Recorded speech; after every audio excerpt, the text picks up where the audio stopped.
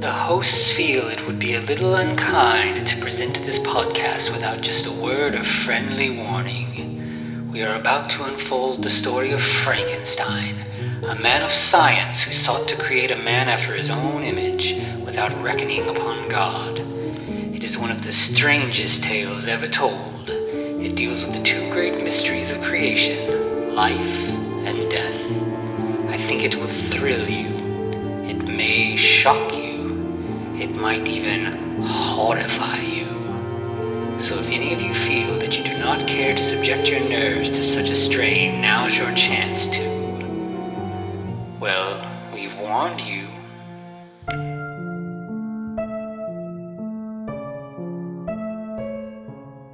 Hello and welcome once again to the Frankencast. I'm the mad scientist Anthony Bowman. My pronouns are he, him, and I'm joined as always by... the spider with the human head, known as Eric Velasquez. My pronouns are also he, him. Perfect. So yes, we're very excited. This is The Monster Squad, the movie The Monster Squad! We've been talking about this movie nonstop for the entire run of the podcast, so we're finally going to actually sit down and talk about it. Yeah, now we get to shut up from now on about this one. Probably not, but at least people will have the context of the whole story. Right, 100%. So anyway, before we get into this thing, we're going to do a little bit of content warning. There's some fat jokes, some homophobia. You know, just be aware of that before we go into this. But other than that, it's a good time. Yeah. This is not to like defend it too much as far as that goes, but this is a movie of the 80s and it has some very 80s language that, you see in a lot of movies from that time period that does not hold up so well today. Right. And yeah, we'll mention it as it comes through, but barring that stuff, yeah, it's a super fun ride that is it's one of my go-to movies. It's always just a lot of fun. It is so much fun. But first things first, we open to a low storm with a text crawl referencing 100 years before the story begins.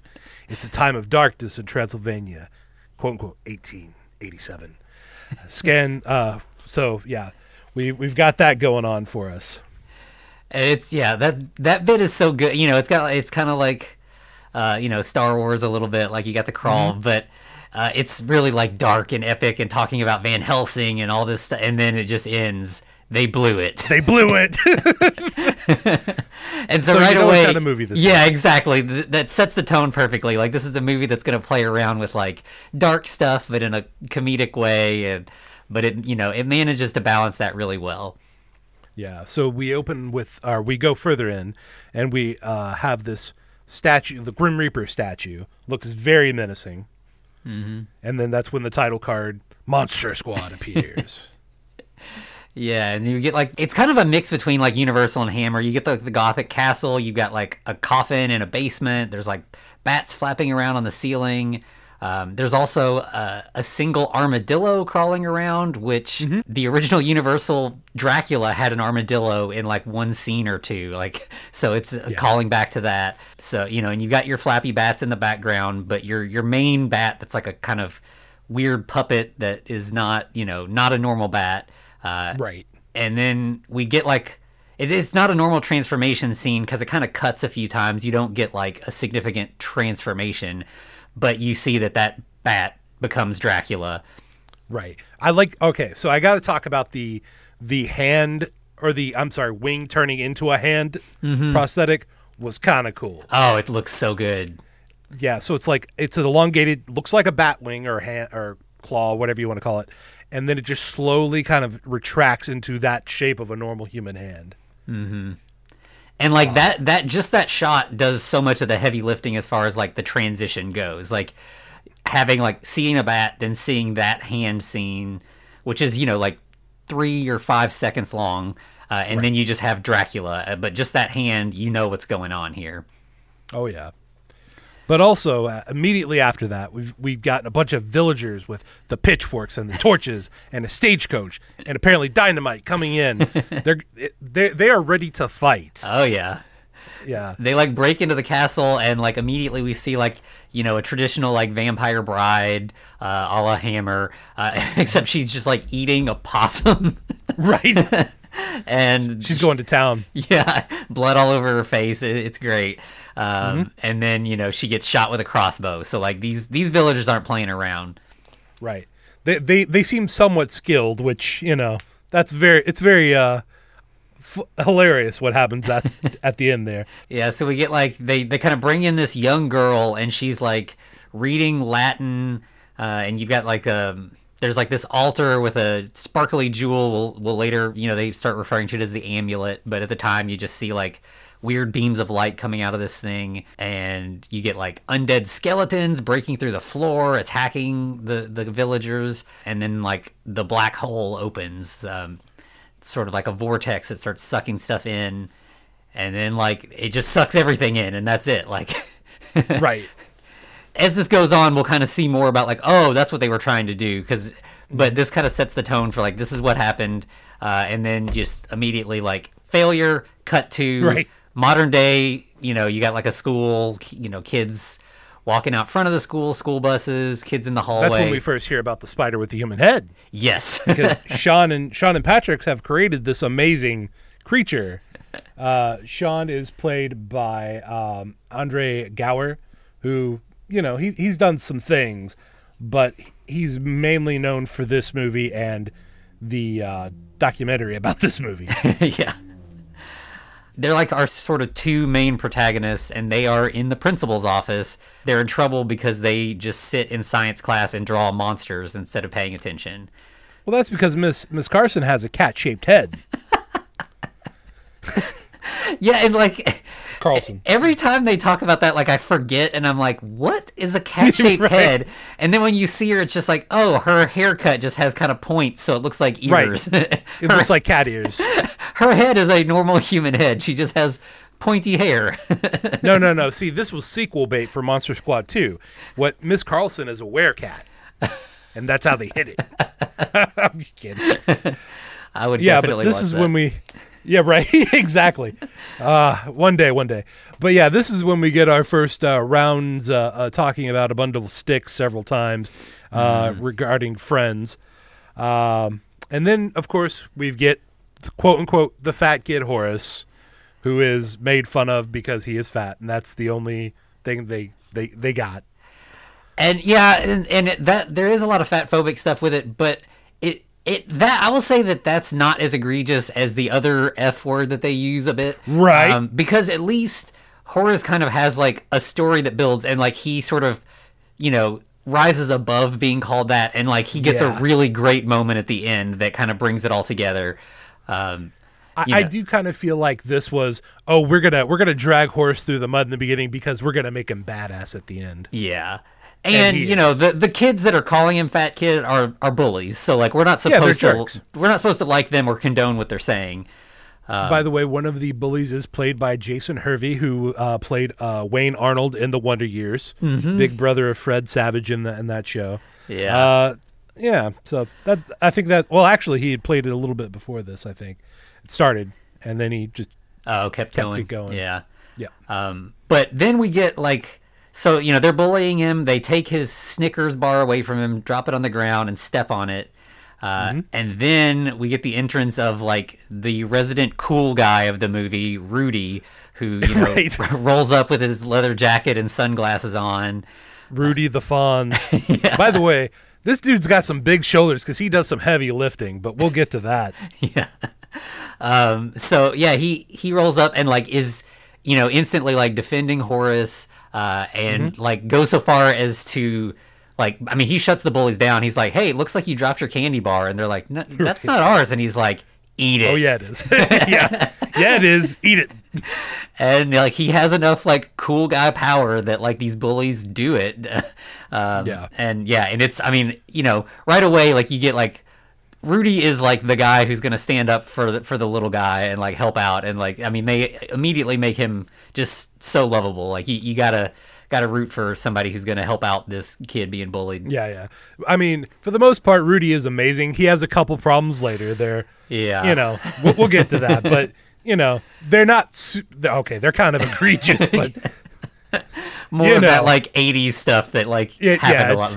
It's very 80s. This is very common for the 80s. What he does. So then we pretty much cut to like Sean and Patrick. They're walking home and are arguing about the Wolfman. Like, what does he do? Yeah. What does he do on his off days, basically?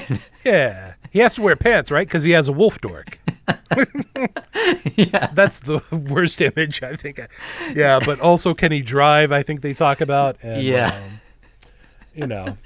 yeah, it's just normal things. Yeah, it's the kind of I mean, if you're listening to this show, like it's the kind of conversations you've definitely had before in the past, like we've all been there, just like geeking out about monsters and talking. I mean, that's what we're doing right now is talking about monsters.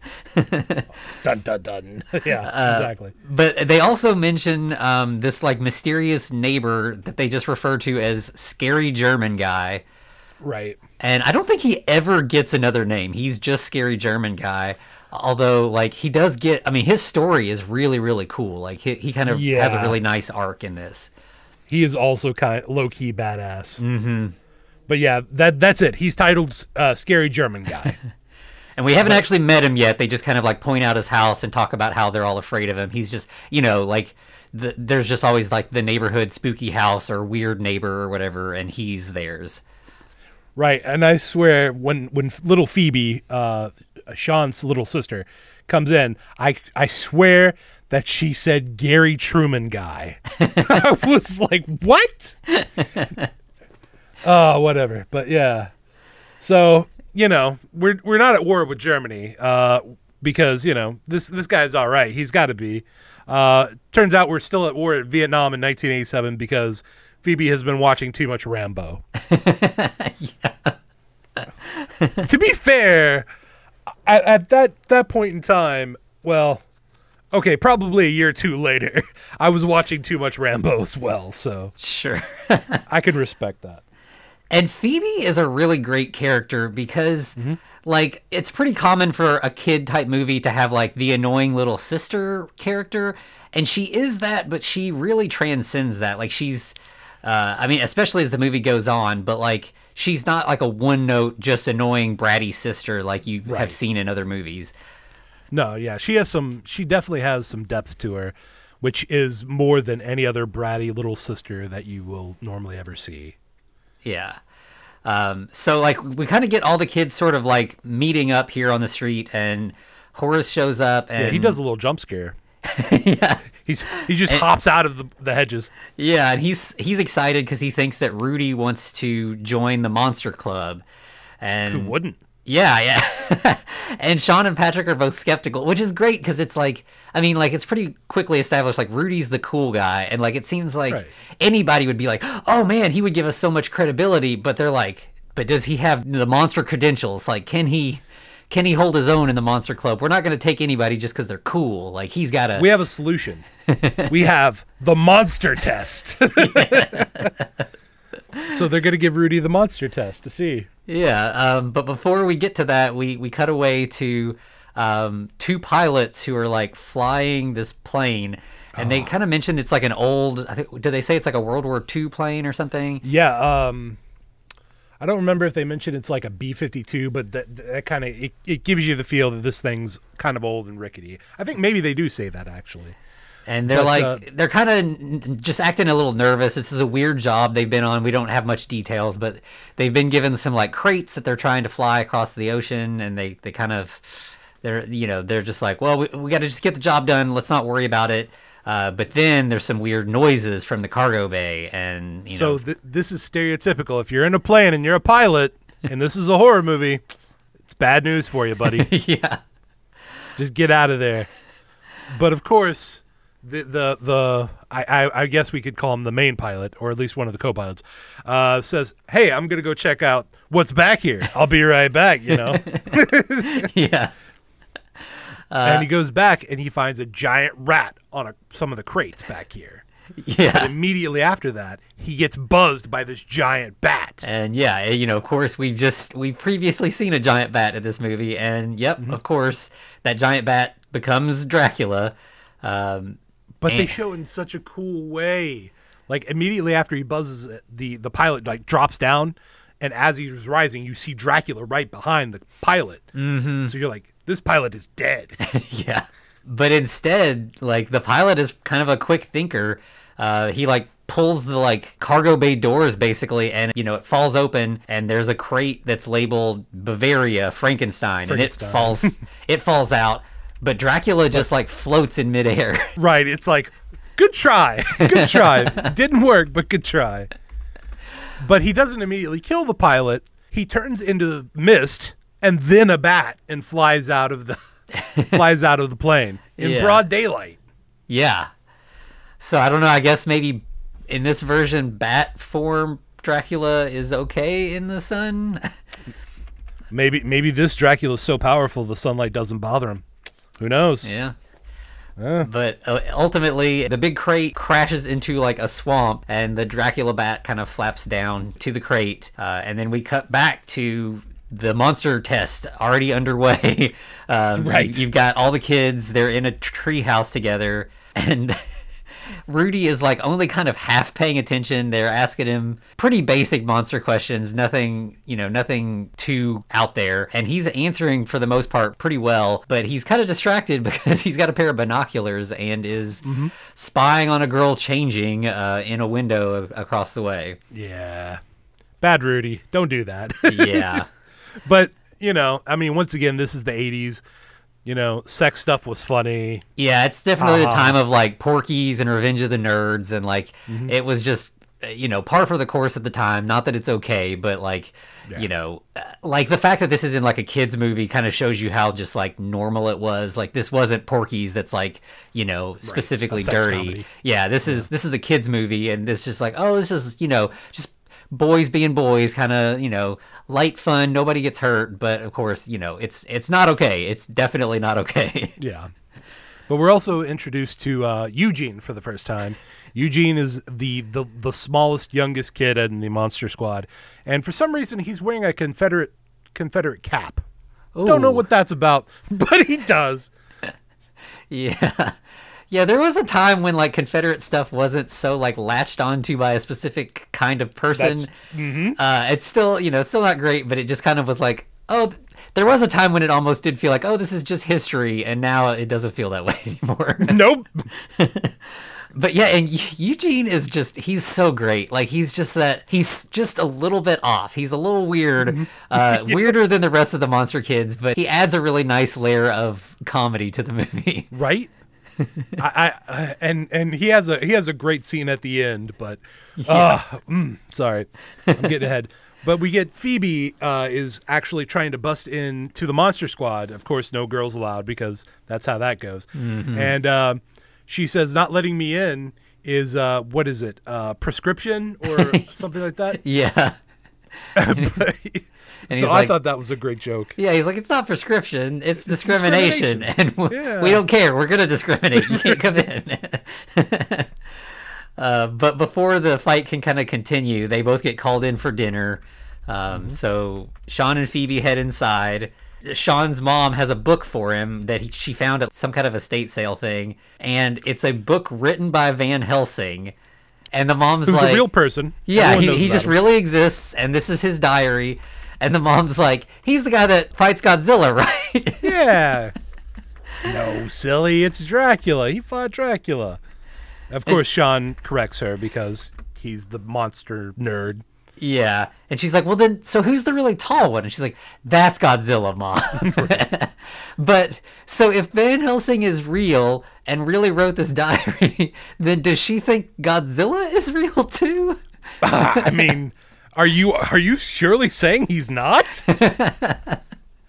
But also that does beg another question as to why it isn't just assumed that all monsters and things are real. Because if he's a normal guy, or maybe it's kind of like, oh, Van Helsing was a real person, but none of the stuff he did was real. He was just, Yeah, there's a story about him or something. He was an adventurer of the 1800s or something like that. Yeah, he's like a Davy Crockett or something. Yeah. Maybe, who knows? But of course, the fact that she got it at this weird house on Shady Brook, the estate sale from the Shady Brook mansion, is kind of worrying. But we'll see what happens with that. And Sean is kind of bummed to find out when he opens the book that it is in German, so he's not going to be doing any reading of it anytime soon. Because Van Helsing. Yeah. But then we cut to Dracula driving this badass, I'm going to call it the Monster Mobile. Oh, it's so cool. Yeah. When I was a kid, I wanted a hearse, and it was definitely because of this. Like, I was like, when I grow up, I'm going to drive a hearse. Right, and it has a skull ornament on the front. Yeah, it's like this big chrome. It's great. And he like just kind of parks on like a hillside looking out over the city, and he's just like, let it begin. Lightning flashes, and then you like literally see his skull on the inside of his skin. Like they show that because you have to, I guess. Yeah. They were like, let's ham this up. And then we get Sean asking his dad if he can go to the movies tonight because Groundhog Day Part 12 is coming out. Gosh, could you imagine how miserable Bill Murray would be making that movie? But they mentioned that the guy is a killer, so what happened to Bill Murray's character in Groundhog Day? Did he literally go insane? See, I just took it to be like, there's Halloween and there's Friday the 13th and there's My Bloody Valentine. So like in their universe, there's a Groundhog Day themed horror series, and movie. They just, because those series escalate to having so many movies that they're already up to number 12 in the Groundhog Day series. Right. I mean, yeah, that's what's going on, but it would be so much funnier if it was Bill Murray's character. Yeah, if it did just keep going, he just slowly goes insane, and by like 3 or 4, he's just a slasher now. Right. I mean, yeah, they even mentioned that, they killed the guy in the last one, right? That's when they blew him up. No, that was the one before that. Yeah. He's back again because Jason Voorhees. Yeah, basically. Exactly. Yeah. But then we find out that Sean can't go because he has to babysit Phoebe. And the reason is because the parents their marriage is kind of on the rocks, and they're going to see a counselor. By the way, great way to slide that one in. That's for the parents, I guess. Yeah. I don't know who that one's for. It's like, let's add some super drama to it. Yeah, it is strange. Like, I mean, I think this movie is mostly aimed at kids. I guess maybe like this was the time period where like divorce was kind of on the rise, and kids were kind of having to like deal with that, and maybe they thought they could like kind of handle it in a way, or I'm not sure, but yeah, it seemed weird. Like, this is kind of a fun, just kind of spooky movie, and then like we have some stuff with the parents gets pretty intense. It does. And like if you're a kid, you're not going to ever notice this. It's going to fly right over your head. For sure. And then it's like, there's some stuff going on behind the scenes of this one. Yeah. And it seems like basically the problem is so the dad's a cop, and he's really dedicated to his job, and his job is really kind of like horning in on his family life.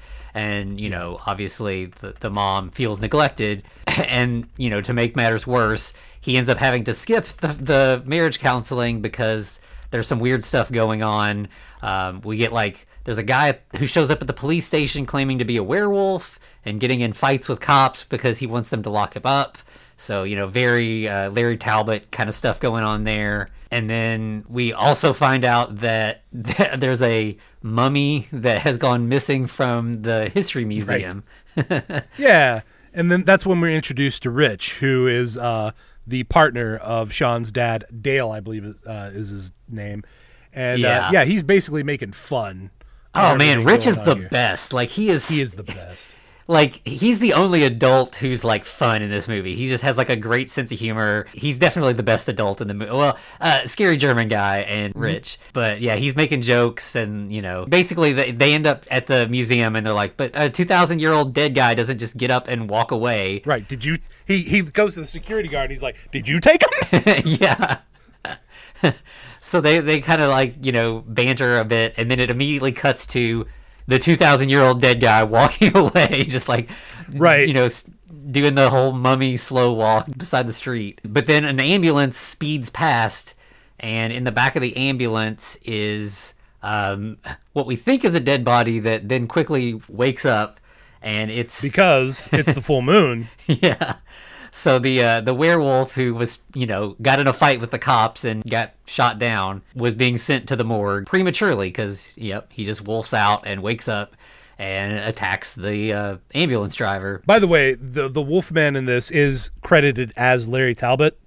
Also played, this is John Grease, who is Uncle Rico in Napoleon Dynamite, if you're into that kind of thing. Oh, wow.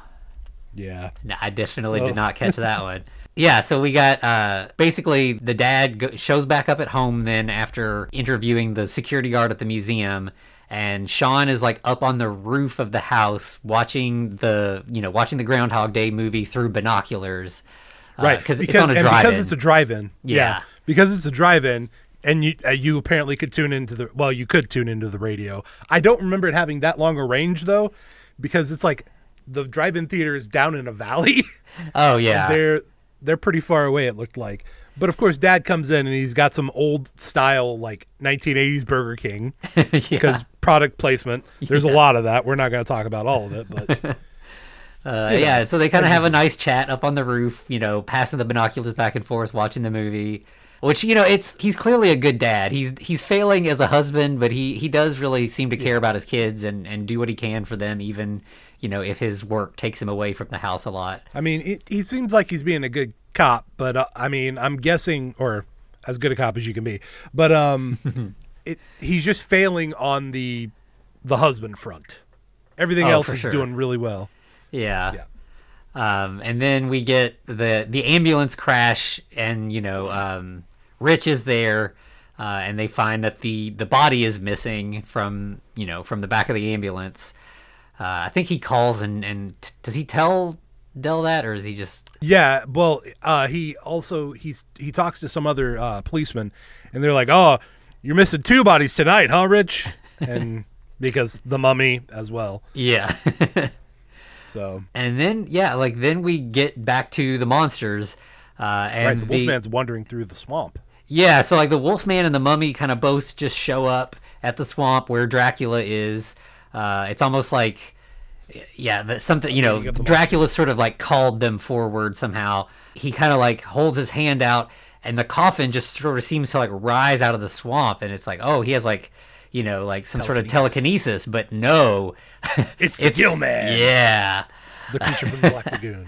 So yeah, the creature lifts the coffin or the crate out of the swamp and sets it down on shore. And this movie, like, I believe it is Universal co-production kind of thing. Like they're part of it, which really this makes it the only like Monster Rally Universal movie where like the creature from the Black Lagoon mixes with the rest of the the monster universe, because the creature movies kind of came out after all the other stuff had already happened, and like the character design on the Gill Man for this is so good. Yeah, I mean, it's obviously like they've updated. Well, it's going to sound like a slam, but it's not. It was like everything was updated for the 80s. Oh yeah, the Wolfman was scarier. He wasn't just a guy with hypertrichosis. He was a wolf man. Yeah, and then you had the Gillman, who was a Precambrian or whatever they call it, like fish human hybrid monster. Yeah, it definitely, like, it looks enough like the original that you immediately know what it is, but it's definitely like the scary factor is like amped up a little bit, and it just looks a little more real. Well, even with the mummy, like, it looks almost like a crypt keeper puppet, just with a human actor. Yeah. So everything's a little bit more creepy. I think the only thing is that Dracula is not, like, don't get me wrong, he gets there. But, it's like he is the Dracula's Dracula, right? Yeah. Like he's got the widow's peak, the slicked back hair, he's got everything Dracula should have, right? But this is the 1940s Dracula versus any Dracula we're going to find today, especially the one in the 90s with the Francis Ford Coppola's Dracula. Oh, yes. Yeah, it is. He's definitely only borrowing from Lugosi, and it doesn't modernize as well as like the rest of the stuff does. But it doesn't need to, does it? Yeah. I mean, it works well for the context of this, for sure. And he does do this really cool thing. He has like a cane that's got kind of like a wolf head on the handle, kind of similar to the one that like the Wolfman gets killed by in like the old the original.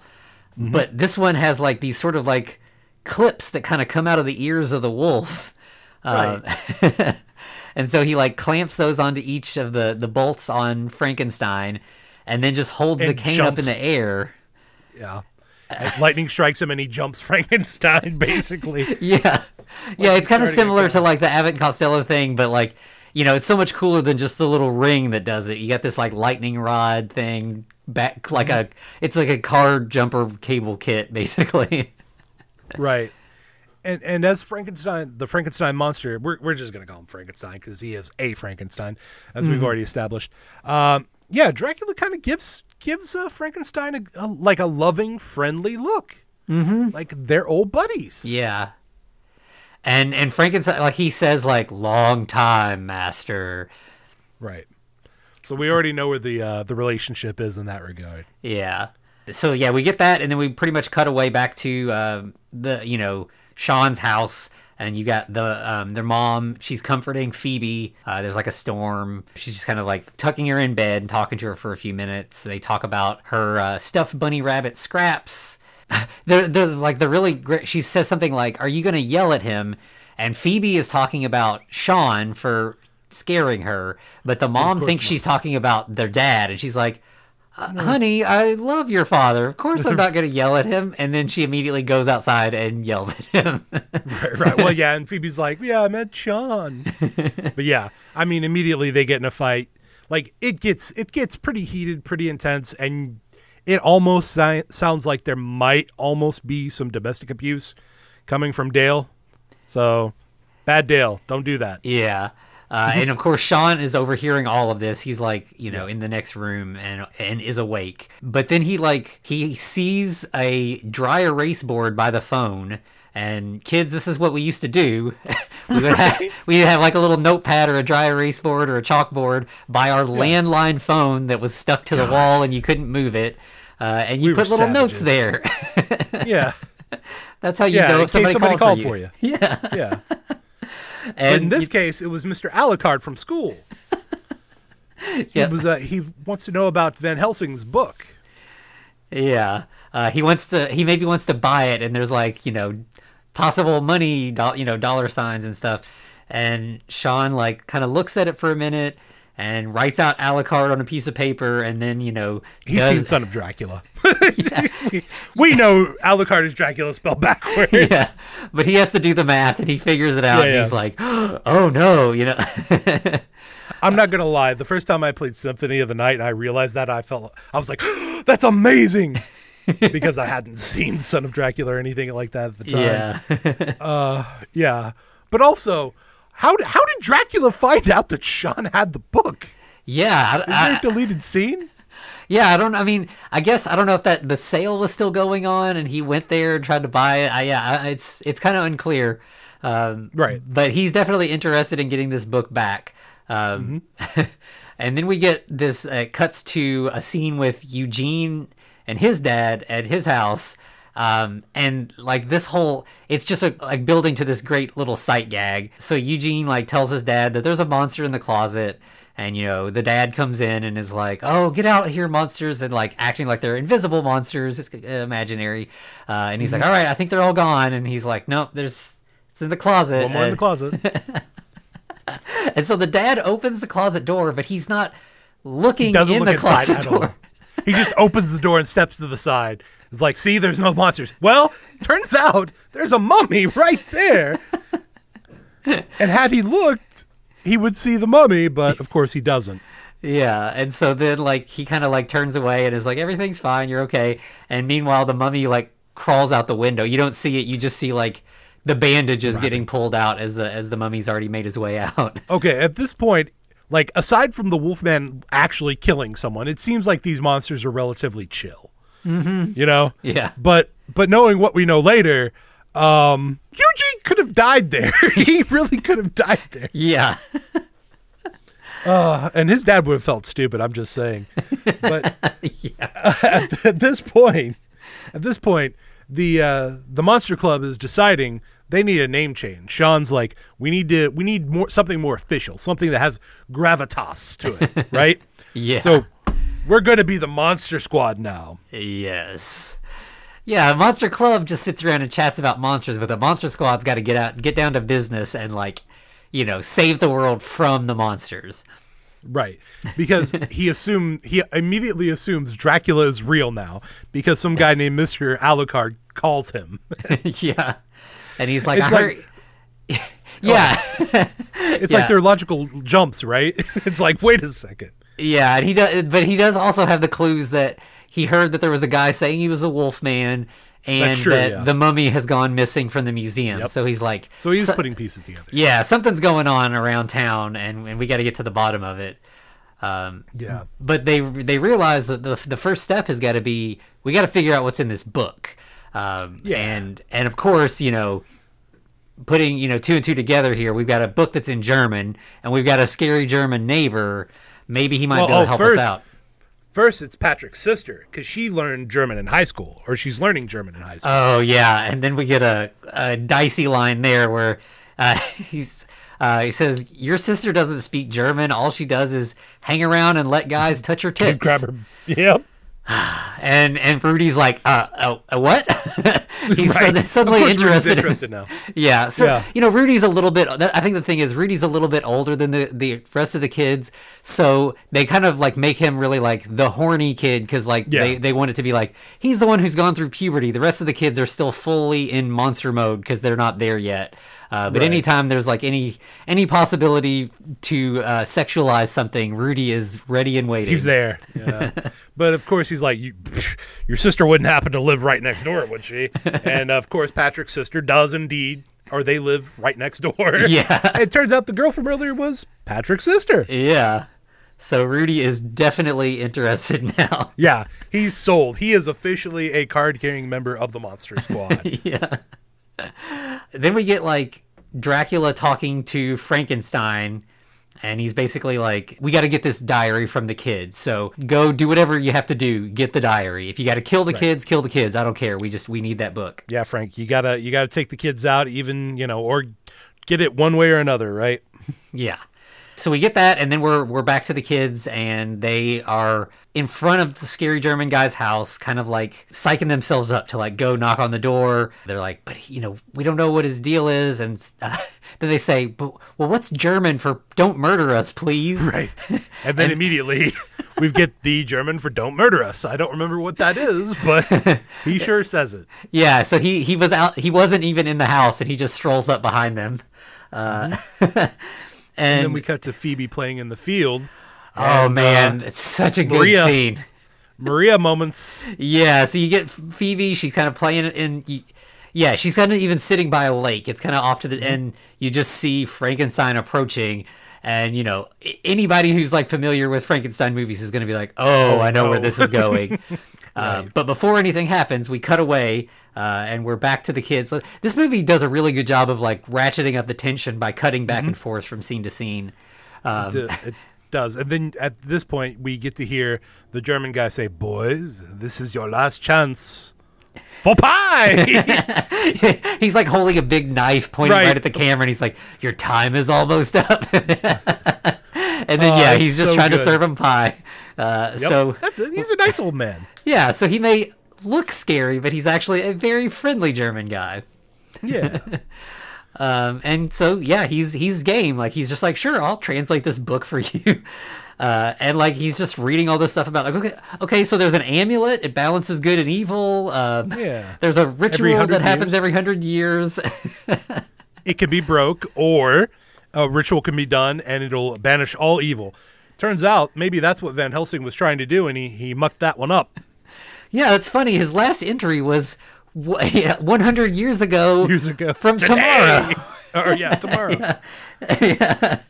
So, and like he's just on board. Like he's like, it's nice usually in these kind of movies, it's like the kids all know what's up and the adults are all idiots who just won't listen, but he's just like, all right, we got to figure this out, he's just ready to help. Yeah, but the stakes are, if the monsters get to the amulet at this point, at 12 o'clock midnight tomorrow, they can actually destroy the amulet, and then all evil wins. Yeah. So those are your stakes. Either A, we seal evil away for good, or B, the monsters destroy the amulet, or C, we screw up and somebody else has to deal with this 100 years later. Yeah. And then we get like this scene is just like such a subtle little moment that like I'm sure most kids aren't going to get this, and there's no real reason for it to be there, but it's such a beautiful little thing. So like, you know, the scary German guy's letting the kids, you know, letting them out of the house, and he's like, I bet you kids thought I was some kind of monster or something. And they're like, yeah, you know, yeah. And he was like, well, if I was a vampire, I wouldn't have a reflection, would I? And there's like, you know, a mirror. And Horace is like, man, mister, you sure know a lot about monsters. Yep, he sure does. Yeah, he's like, now that you mention it, I suppose I do. And as he closes the door, you see that he has like a Holocaust tattoo on his forearm. So, you know, he's a Jewish guy who lived in Germany and, you know, has moved to America now. He's he's a survivor of the Holocaust, and like, you know, of course he knows what real monsters are. Like we've got our fun Dracula and Frankenstein story, but like, you know, we know humans are the real monsters. Yeah. But also, how good of storytelling is this? That in just those few lines, you know so much about this old guy. Mm-hmm. Yeah. Yeah, I mean, like, he says one sentence and you get, like, 2 seconds of seeing that tattoo and you know everything you need to know.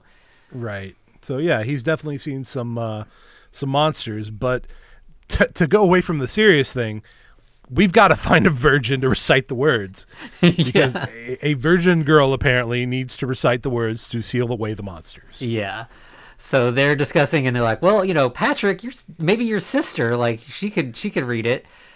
Yeah, and Rudy's like, yes, she can read it. Yes, she is the one that we're going to find to read it. Yeah, let's get her in the mix as soon as possible. Mm-hmm. But as they're discussing this, they're like walking home, and like they get back to the house, and Phoebe's like, hey guys, come here, and they're just ignoring her, and she's like, come here, and they all turn, and Frankenstein steps from around the treehouse tree, looming over little Phoebe, and all the boys just like take off running. Right, because they know what's up, but that's pretty mean that they leave the little sister there to basically die. Yeah, they're like jumping fences. I think Horace like ends up inside a trash can. Like they're not sticking around for this. But of course Phoebe gets a great line. This is a great line. She says, "Come on, guys, we're friends. Don't be chicken shit." Yeah. And so, yeah, she just like is holding Frankenstein's hand and walks him over to the boys. And she's like, now can I be in the Monster Club? Yep, you sure can. You have your very own Frankenstein. Yeah. So. And so then we get all the Monster Club, including the 2 new members, Phoebe and Frankenstein. Right. And they're all just kind of hanging out in the treehouse. And we find out that Phoebe has taught him to talk a little bit. He's like looking. He kind of knew already, but she added some phrases to his vocabulary. Yeah, so he's looking through a camera that's like up in the window and happens to see Patrick's sister changing a little bit and like accidentally hits the camera button and it flashes and scares him. And he's like, bogus. Yeah. So that's what she's been teaching. Yeah, so he's learning some 80s slang. You gotta love that. Mm-hmm. And then we get such a sweet moment with him where like the Monster Club, the treehouse is full of like monster stuff. There's just cool monster stuff everywhere, and he sees like a Frankenstein mask and like picks it up and is like looking at it, and then kind of like touches his own face and kind of looks sad, like and he just says scary, like. Right. He knows what that's for. Yeah, like he realizes like this is a mask people wear to look scary and it's made to look like me, so I guess I'm scary. Right. But can we talk about that freaking mask? Because I swear I had one like that as a kid. And it had the stupid like plastic latex outfit that you put on over it.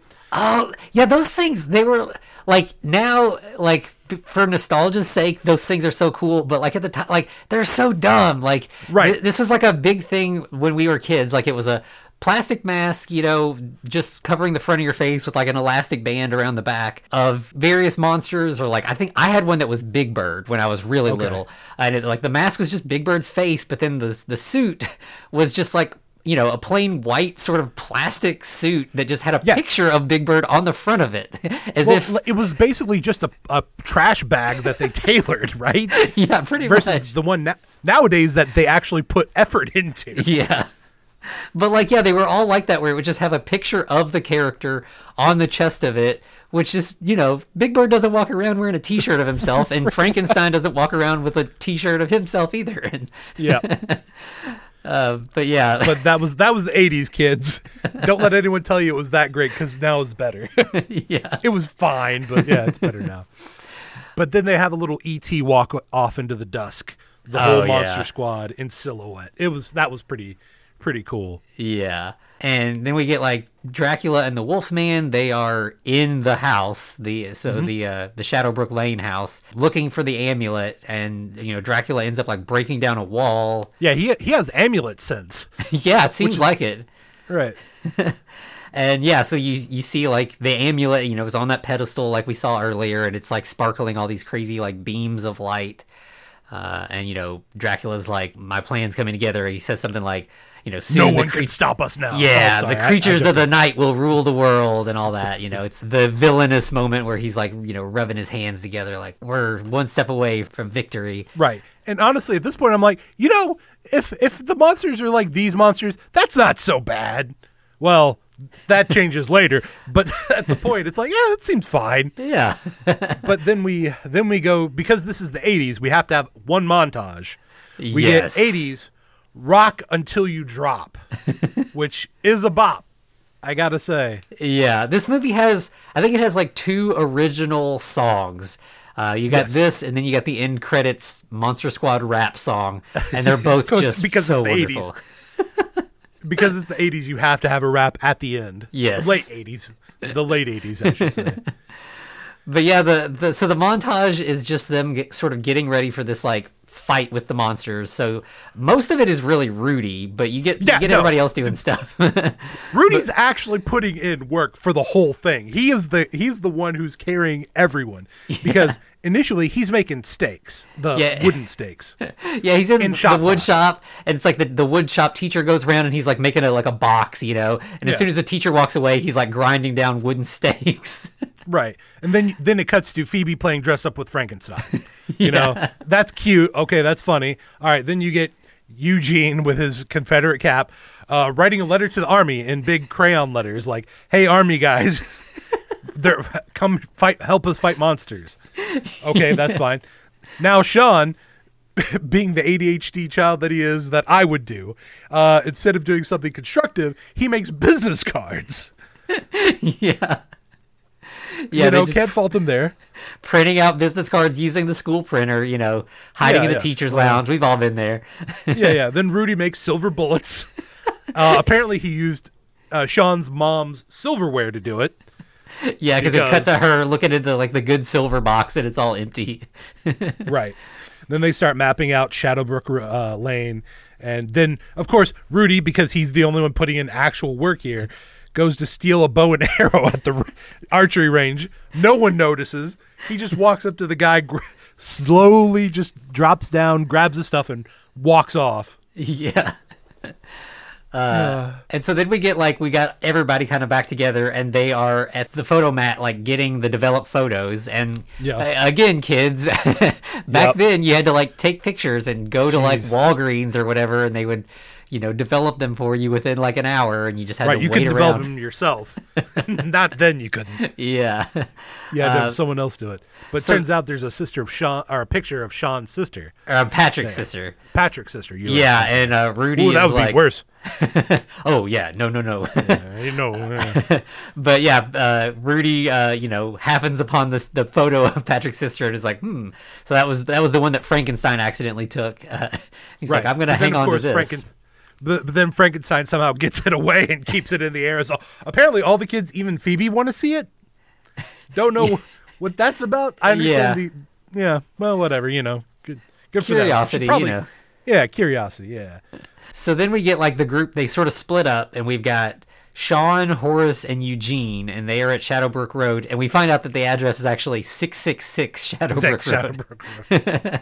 Of course it is. And they're with Frankenstein, actually, and they're there to find the amulet. And Frankenstein kind of warns them. He sort of has some sort of connection to Dracula and is like, Master is near. Master wants children dead. Right. So they're obviously kind of freaked out. They're a little scared, but like Sean's like, we got to find the amulet. We have to do this. Then I'm not sure really what happens. Like the ceiling just like kind of collapses and falls in on Frankenstein, and they just kind of have to leave him. Right, yeah, it's like, oh, he's somehow dead. Apparently it knocked him out. Yeah, and like obviously the kids can't lift up all the, like it's the beams falling in all of the Universal movies, but he's like just trapped under all this rubble. And like if there was just a yard sale at this house like a week ago, it seems weird that it is this in disrepair, but I don't know, maybe, Dracula breaking that wall down like caused some structural integrity issues.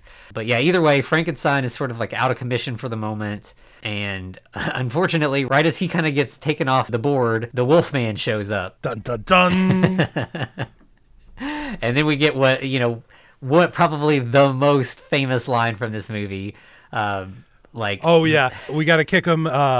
Wait, was it that or that came later, didn't it? The Wolfman's got... Yeah, well, so it's like he kind of like corners Horace, and Sean's like, kick him in the nards, and like, he's like, no, I can't, and he's just like, kick him in the nards, and then he does, and like the Wolfman like doubles over in pain, and because so Wolfman's got nards. I love it. Which kind of confirms their whole like wolf dork thing from earlier. Yeah. So. And so, but they end up at this like three-way hallway where like suddenly the Wolfman's coming at them from one way, Dracula's coming from another way, and like the vampire brides are coming from the other way. So they're just kind of like stuck. And like Horace is just kind of, freaking out. Like we can't go anywhere. We're stuck. And, Sean's a little bit more resourceful, and there's a statue on the wall, and he just starts kind of like poking at it and prodding and pulling on things. And Horace is like, what are you doing? He's like, haven't you seen the Hardy Boys? All right, but real quick though, we actually skipped over a really good scene though. We skipped over the part with Rudy, Eugene, and Patrick, yeah, because it was Horace and Sean in the house. But so at this point, they're kind of hanging out at this little diner, and of course, Rudy's in love and all that. But at this point, Pete the dog, that's their dog that's been kind of wandering around. We haven't talked much about him. Basically paws the Twinkie out of Eugene's hand as he's sitting by the edge of the water. And as it lands in the water, who should it be than the gill man pops out, grabs the Twinkie, and then waits for Eugene to run off. Yeah. Like Eugene goes and is like, creature stole my Twinkie. Right. Like Eugene just has these great sort of like non sequitur lines that don't make any sense, or they make sense but they kind of don't. And he's a really fun character. Right. Earlier he mentions that the mummy was at his house. Mm-hmm. That's all he says. He doesn't explain anything. Just Monster Trap was at my house. Yeah. Okay, good to know. Yeah. All right. But yeah, so going back to the three-way Wolfman, brides, and Dracula. Yeah, so then like Sean manages to pull the arm of the statue. It like twists down, and they fall through a trap door. So yes, the Hardy Boys angle was right, and somehow this house just happens to have a secret trap door. They fall down into the basement where the amulet is. Well, not only that, but apparently the Confederate soldier, his skeleton is down there in full battle regalia. Yeah. Yeah, I don't know what that's about, but right. Did he get buried in his own house? Did his family kill him and then just throw him in the basement? What happened there? Yeah. But anyway, as you said, Sean finds the amulet. But not only that, Dracula grabs this kid by the throat. Yeah. It's like he is going to break this kid's neck. But thankfully, Horace is resourceful, and this is where like, if you want to go into like the fat kid thing that he's got like food with him all the time, it works out in everyone's favor at this point because he has a slice of pizza with him that he just slaps up against Dracula's face. Because it has garlic. Yeah. It burns. So while Dracula's fighting with a slice of pizza, they run away. Well, Horace, man, you really gave Dracula a case of pizza face. But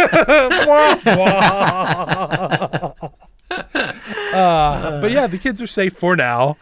And they manage to get outside, and once they get out there, it turns out that Rudy and Patrick's sister have arrived in a Jeep with Scary German Guy because they all kind of got nervous. It was taking too long, and they were supposed to meet up. Right. It's getting close to midnight, right? Yeah.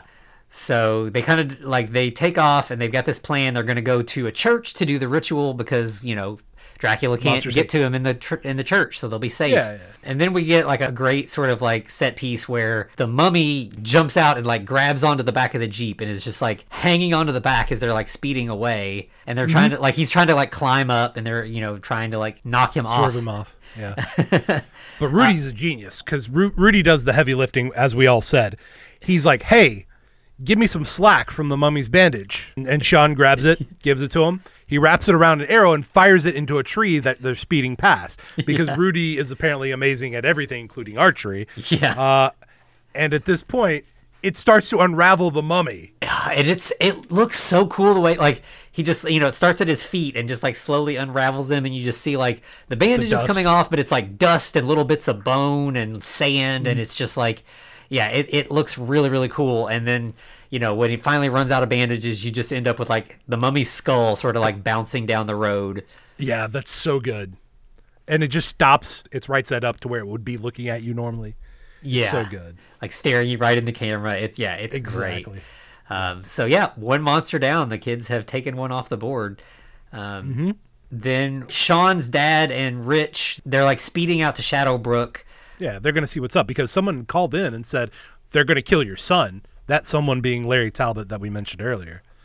Oh yeah, there's I forgot about that. Like there's a great bit where like Dracula has the human Larry Talbot tied up, and because he can control the Wolfman because he's a monster, but like the human version, like he can't really exert his control, and somehow he gets loose and gets to a payphone and tries to warn people what's going on. Finally, some adults are listening, and they're like, okay, we got to get out there. And as they're headed that way, they see a hearse coming straight towards them, and then it just drives right through them. Right. And at that point, it's like, well, we have to acknowledge that this is real Some now. monstrous stuff is definitely happening. Which, like, Dracula can turn into mist, but I don't know how he has, like, a ghost car, but sure, like, yeah, it's cool, so let's go with it. Yeah. Rule of cool, let's go with it. And so Dracula ends up getting... he's headed to the house, so, like, he gets there and tosses some TNT into the treehouse. Because he has some. He just has TNT laying around. So, yeah, he blows up the treehouse, and then...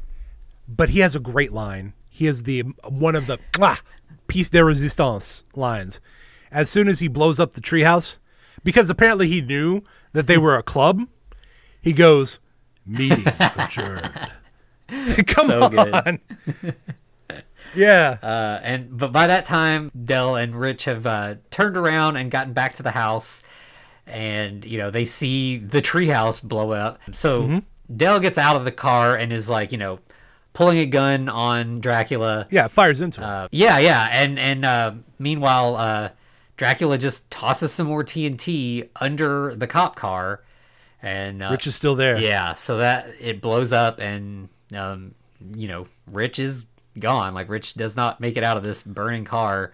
And because this is an 80s horror adjacent movie, of course, like if we're gonna have like one prominent death, it's gonna be the black character in the movie. Yeah. Yeah. But of course Dracula's like, whatever, and then turns into a bat and flies off as Mom's walking out the door. So then of course Mom knows stuff's going on too. So now we kind of have all the adults are sort of like in on what's going on. And so like they run inside, and the dad gets on like Sean's trusty walkie-talkie and is like trying to get a hold of Sean, and he happens to be have the other one, and is like hurry Dad, beat us at town square where we've got a plan or whatever. And so they jump in the car and take off. Meanwhile, the kids get to town square and the church is locked. So they're out of luck. They're just going to have to do the ritual out in the open and hope for the best. Yep, we're doing this live. Yeah. So at this point, the scary German guy is trying to get Patrick's sister to start reading. And he's helping her because she really wasn't paying attention in German class. Apparently not, yeah. She's having a lot of trouble. And he's basically like phonetically going line by line, and she's still having trouble. Right. And so while all this is going on, like, the monsters start showing up. Phoebe is the first to notice and points out that like the vampire brides are coming. And because he is Rudy, Rudy puts in work and takes out 2 of them. This is the Rudy's coolest moment. He just takes off towards them, and they're like, "Where are you going, Rudy?" And he's like, "I'm in the goddamn club, aren't I?" And sure enough, he is in the club. He is Monster Squad, numero uno. He is the muscle for sure. Yeah, he's probably a little bit of the brains too, but that's So, but yeah, he takes out 2 of the brides. Yeah, he shoots one with uses the bow and arrow and shoots a stake from a distance. And then before he can reload, the bride's up on him, but he manages to get another stake out of his quiver and just stab her with it. Right. So by the way, that's 3 for Rudy right now. He's got 3 notches. Yeah. At the same time, then we get more with the sister. She's still having trouble reading, and then Dracula shows up as a bat, and he's swooping down. And right. He dive bombs Sean. He's whoosh. And, so Sean's dad is not having that, and he shoots at the bat. And I guess, he hits him a couple times. Yeah, somehow, the bullets didn't seem to affect human form Dracula, but it's enough to... Yeah, it's enough to affect the trajectory of the bat, at least, and it crashes through a store window.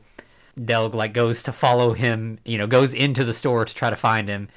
And we get, a great sort of, stuck in mid-transition Dracula. Yeah, it's weird and it's good. Yeah, it looks real because he's got the fat almost rat-like belly but a human head.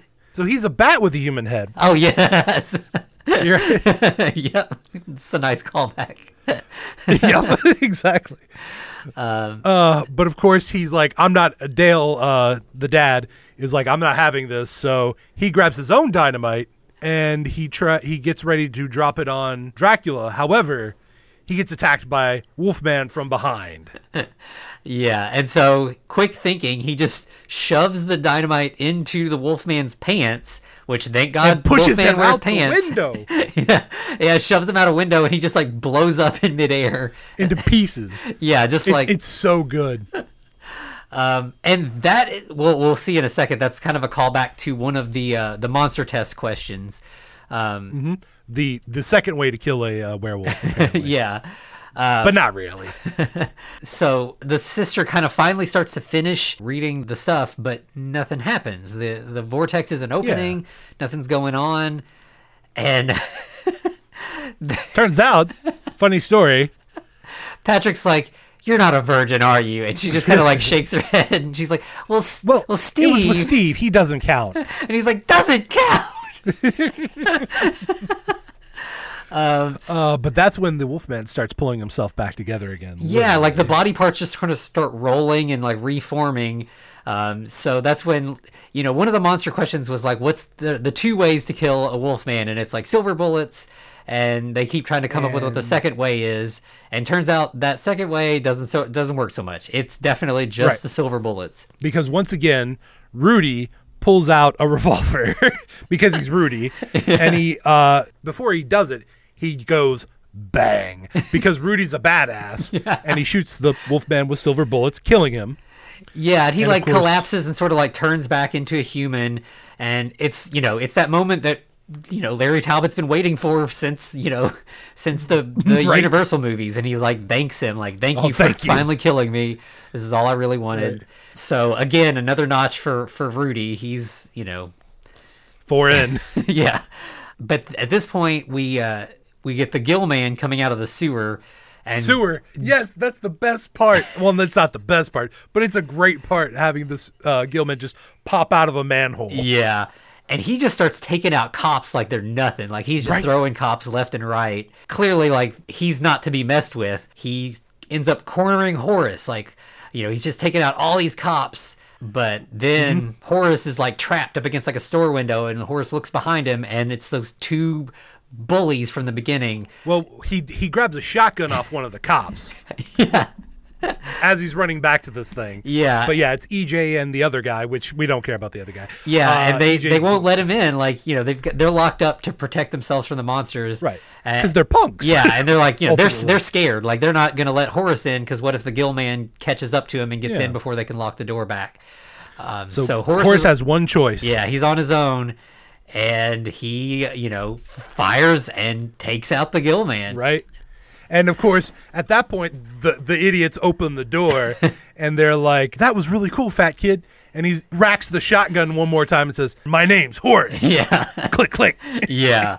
So, it pays off. Like the fat kid thing, like it pays off in this moment because like he gets his like badass moment and he gets to dictate like this is my name and don't fuck with me and like it's great. By the way, Horace is the second Monster Squad member to rack up a kill. Yeah. So we've got 4 for Rudy, 1 for Horace. Yeah. At this point, Eugene also points out, "Hey, isn't Phoebe one of those virgin things?"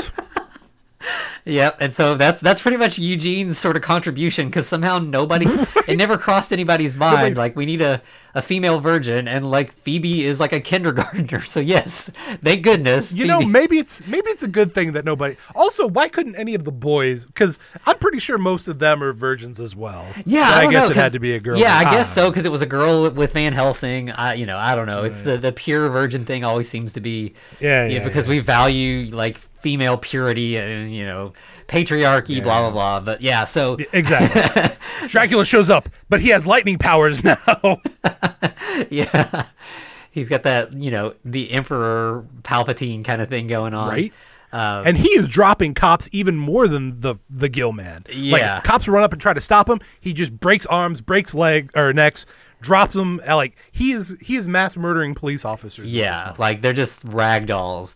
And so Phoebe and Scary German Guy are doing their best. They're trying to get through the ritual as quick as they can, and Phoebe's doing so much better than the sister.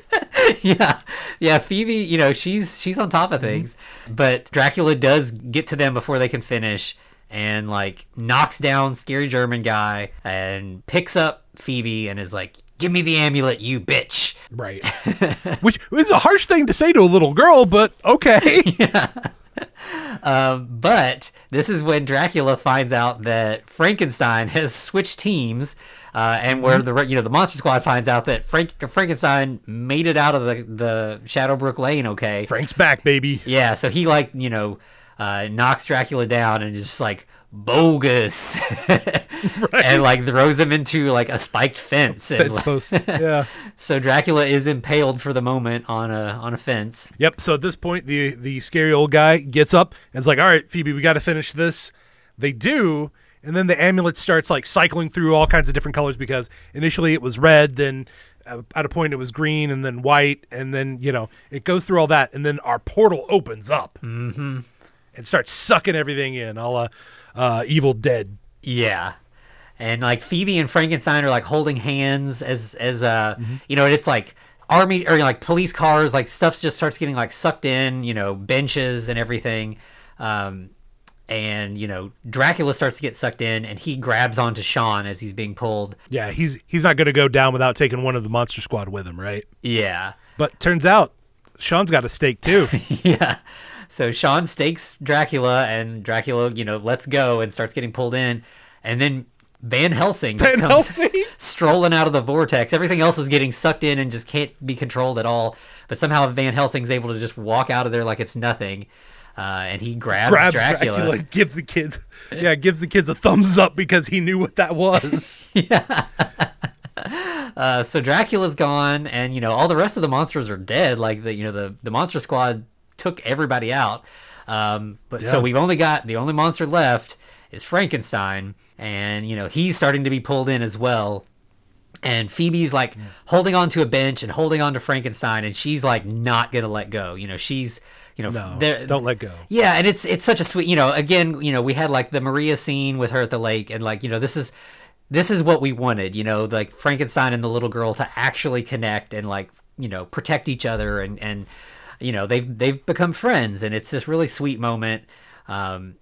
And she's like, crying, like, "Don't go away, Frankenstein." And like, you have this moment of realization where Frankenstein knows, like, if I don't let go, I'm taking her with me, and I'm not going to do that. So he lets go and says, "Bye, Phoebe," and like, starts to get pulled towards the vortex.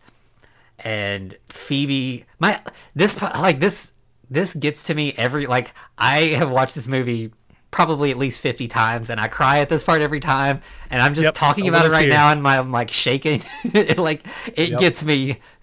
But like, so Phoebe, she sees him being pulled in, and she lets go of Scraps, her bunny rabbit, which flies into Frankenstein's arms, and he's pulled into the vortex, and it closes behind him, and all the monsters are gone. And yeah, it kills me. It's so upsetting because like he had the moment that we wanted for him, and then it's taken away. But they wanted to give us this emotional like moment that just tears you up, and of course Frankenstein's still a monster, so he's got to go into the monster vortex, and it makes sense. But he's a good monster. But it's tough. So now with the town nearly fully destroyed. The army rolls in. Turns out they got the letter from Eugene. They just showed up like, a little who late is to the Eugene? party. Right, yeah. They're like, who's Eugene? And, of course, little Eugene with his Confederate cap walks up to him and goes, Mummy came in my house. Because, yep, sure did. Yeah. And our boy Sean drops his Monster Squad card on the general or commander. And that's when we get the rap starting up. Yeah, it's so like because the army's like, can somebody tell us what's going on here? And he's like, we got this. We can tell you what's up. Hands in the card, and he's like, we're the Monster Squad. And then you got the hip hop beat kick in, and we cut to credits, and you get like basically rappers describing the plot of the movie beat by beat. Right. By the way, the name of the band is the Monster Squad. Formed just for this movie. Yeah, so it's just some studio musician group that wrote this song just for that. And this was such a staple of like 80s movies. Oh, you just have to have like the rap that tells the whole plot, and they're always just so much fun. Yeah, and this movie is just so good. All together, it's a classic for a reason. Yeah, and like we said, there's those couple sort of problematic things, but like obviously this movie has had staying power in spite of those things because it's just so good. Now, I do have to say this: I've noticed something throughout rewatching this, and I'm not sure it's possible, but I feel like this entire movie is low key a Castlevania movie. Huh? Okay. All right, let me break this down for you. There are several key points where I was like, "Oh, that's a Castlevania move. That's a Castlevania thing that happened." Okay, first off, Dracula. Yes, Dracula always looks like This Dracula looks like all the Draculas, especially the one that's in the original Castlevania, right? Okay. But also the Wolfman design. Don't get me wrong. A lot of this is just because Castlevania also just stole everything from old Universal stuff. Mm-hmm. But what really kicked it off for me was at the end scene where Dracula hits the old man with that beam. Oh, yeah. That's a hellfire. That's a fucking hellfire shot. Okay? Yeah, okay. Like, that is a move that you see in every single Castlevania when you're fighting Dracula. And this movie came out basically a year or maybe a few months after the original Castlevania dropped in 1986. Huh, okay. So I'm like, was this inspired by Castlevania? It might have been. Yeah. And also the part where Dracula turns to mist. That's also kind of a thing that always happens with all Dracula things, is he's turned into mist in the plane, and then the bat. I'm like, well, obviously that's mist form, if you played Symphony of the Night, and bat form from Symphony of the Night. And it's like, these are tropes, but I think low-key, this was inspired by Castlevania. It could be. And this is a movie that's kind of like, I think it's really gotten a lot more attention in recent years. It bombed hard at the box office. Like the guys who made this, Fred Dekker and Shane Black, like basically didn't really make many more. Like this movie basically like dropped them off the map of Hollywood. Like I think they made the movie Night of the Creeps before this, and then that's pretty much it. And I think Fred Dekker like really took it personally. Like I think he put a lot into this movie, and was really upset that it didn't get the attention that it deserved. I kind of feel like maybe the Goonies might be a little bit responsible for that, because there are some similarities between the two. Yeah. You had Horace and what was the kid who did the Truffle Shuffle? Chunk. Chunk. Is it just Chunk? But yeah, Yep, like that's him. it's kids on an adventure, and like that they came out, close to each other in time. And I definitely could see where people might be just like, oh, this is just the Goonies again, but with monsters. But it's really so much more than that. Now, we can't say that Shane Black hasn't done much, because he's done a lot. Like Lethal Weapon, all the Lethal Weapon movies just about. Yeah, But I think it's more Fred Dekker. definitely. Like, I think Shane Black wrote it and Fred Dekker directed it, and I think he was just kind of like, I'm done, I don't think Night of the Creeps got a ton of attention either, and then this one, he really, like, he was all in on this, and was just like, I can't keep doing this. And I think, like, when Monster Squad started to kind of get, like, a cult following, he was sort of, like, he didn't really believe it at first. He was just like, no, I think, like, in more recent years, as, like, I think a lot of the cast has gotten together and done conventions, appearances and stuff, and he was really slow to kind of get on board with that. But I think he's finally kind of like ready to sort of embrace the movie. We were talking at the beginning that like, Andre Gower directed a documentary called Wolfman's Got Nards, and Fred Decker's in it quite a bit, and like they kind of. It's a really nice sort of reunion. It might be something that we cover at some point, just because it's just sort of nice seeing all the cast as they've grown up and sort of seeing that this movie that they made when they were younger that kind of ended a lot of their careers in a way like that. It means so much to so many people. I mean, yeah, I think one of the major actors is only other major actor in this is basically Tom Noonan, who went to work with I think Fred Dekker on or not Fred Dekker, Shane Black on Last Action Hero. Okay. So I mean, where he played I'm trying to remember the guy with the axe. I don't remember exactly his name. Let's see. And yeah, he's just one of those like character actors. He's been in tons and tons of stuff. Like yeah, he played Ripper in Last Action Hero. Yeah. So if you've seen that, Yeah. And like he was in like RoboCop 2 and I think recently he was in like that 12 Monkeys TV series. So yeah, he's one of those guys that like when you see him, you're like, I know that guy. What's he in? And then you pull up IMDb and you're like, oh, he's in like everything. Okay, I got everything. Yeah. Yep. But he's not a hikey actor, but he's still a good one. Yes. We didn't get in this. What's that? We didn't get a science wheel or a dynamo. So that hurts personally. And 2, we didn't get an abrupt ending. We actually got like, denouement, resolution, all that stuff. Yeah. Yeah, I mean, this movie wraps up. You couldn't ask for a better conclusion. Like, between like the emotional moment with Frankenstein and Phoebe, and then you get like the army showing up to kind of cap things off, and you get like the badass moment where they all get to be like, we're the Monster Squad, and like freeze frame on like how cool they are, and then then the rap. Like you can't do better than that. Nope, you can't. So yeah, that's it for the Monster Squad. I feel like I'm going to keep revisiting this because I am a child of the 80s effectively, and this is just such a damn good movie. It is. It's one of those comfort movies. Like if I've got like I'm homesick, it's one of the movies I'm most likely to put on and just watch while I'm like half out of it on cold medicine or whatever. It's right. But like I watched it this week like fully alert with taking notes, and it holds up. Like it's good however you come to it. Yep. There's a couple bumps here and there, but as long as you can overlook those, this is free. This is a good movie. Yes. Just all the way around. Highly agree. All right. So other than that, you can find us at the Frankencast at Twitter and on YouTube. Basically all the socials. If you see us there, if you give us a listen on Spotify, on YouTube, give us some type of interaction. I know a lot of people say that, but basically it tells the algorithms that we're worth listening to and we're worth, you spending your time on. Yeah. Yeah. So we definitely appreciate all of that kind of stuff. Sharing with friends helps too, obviously. Well, I think, word of mouth is how we've gotten most of the listeners we currently have.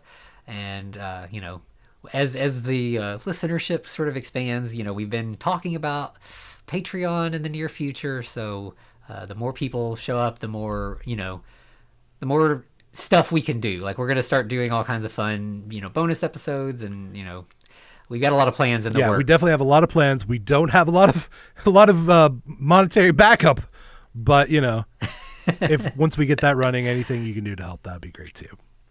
Yeah. Even Yep. just a like, that's fine. Yeah. So that does it for this week. And next week, we will be talking about a movie that just recently has gotten a lot of attention because it got a really fancy deluxe reissue from Vinegar Syndrome. And it also got I think it just dropped on Shudder as well. So I think people are kind of rediscovering it right now.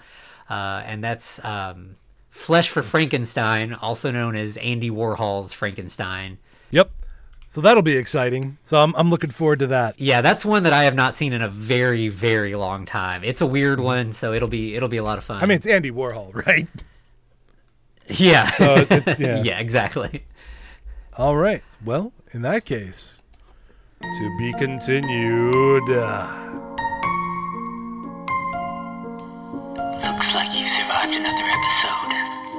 The Frankencast is a production of FCR Media. It's hosted by Anthony Bowman and Eric Velasquez.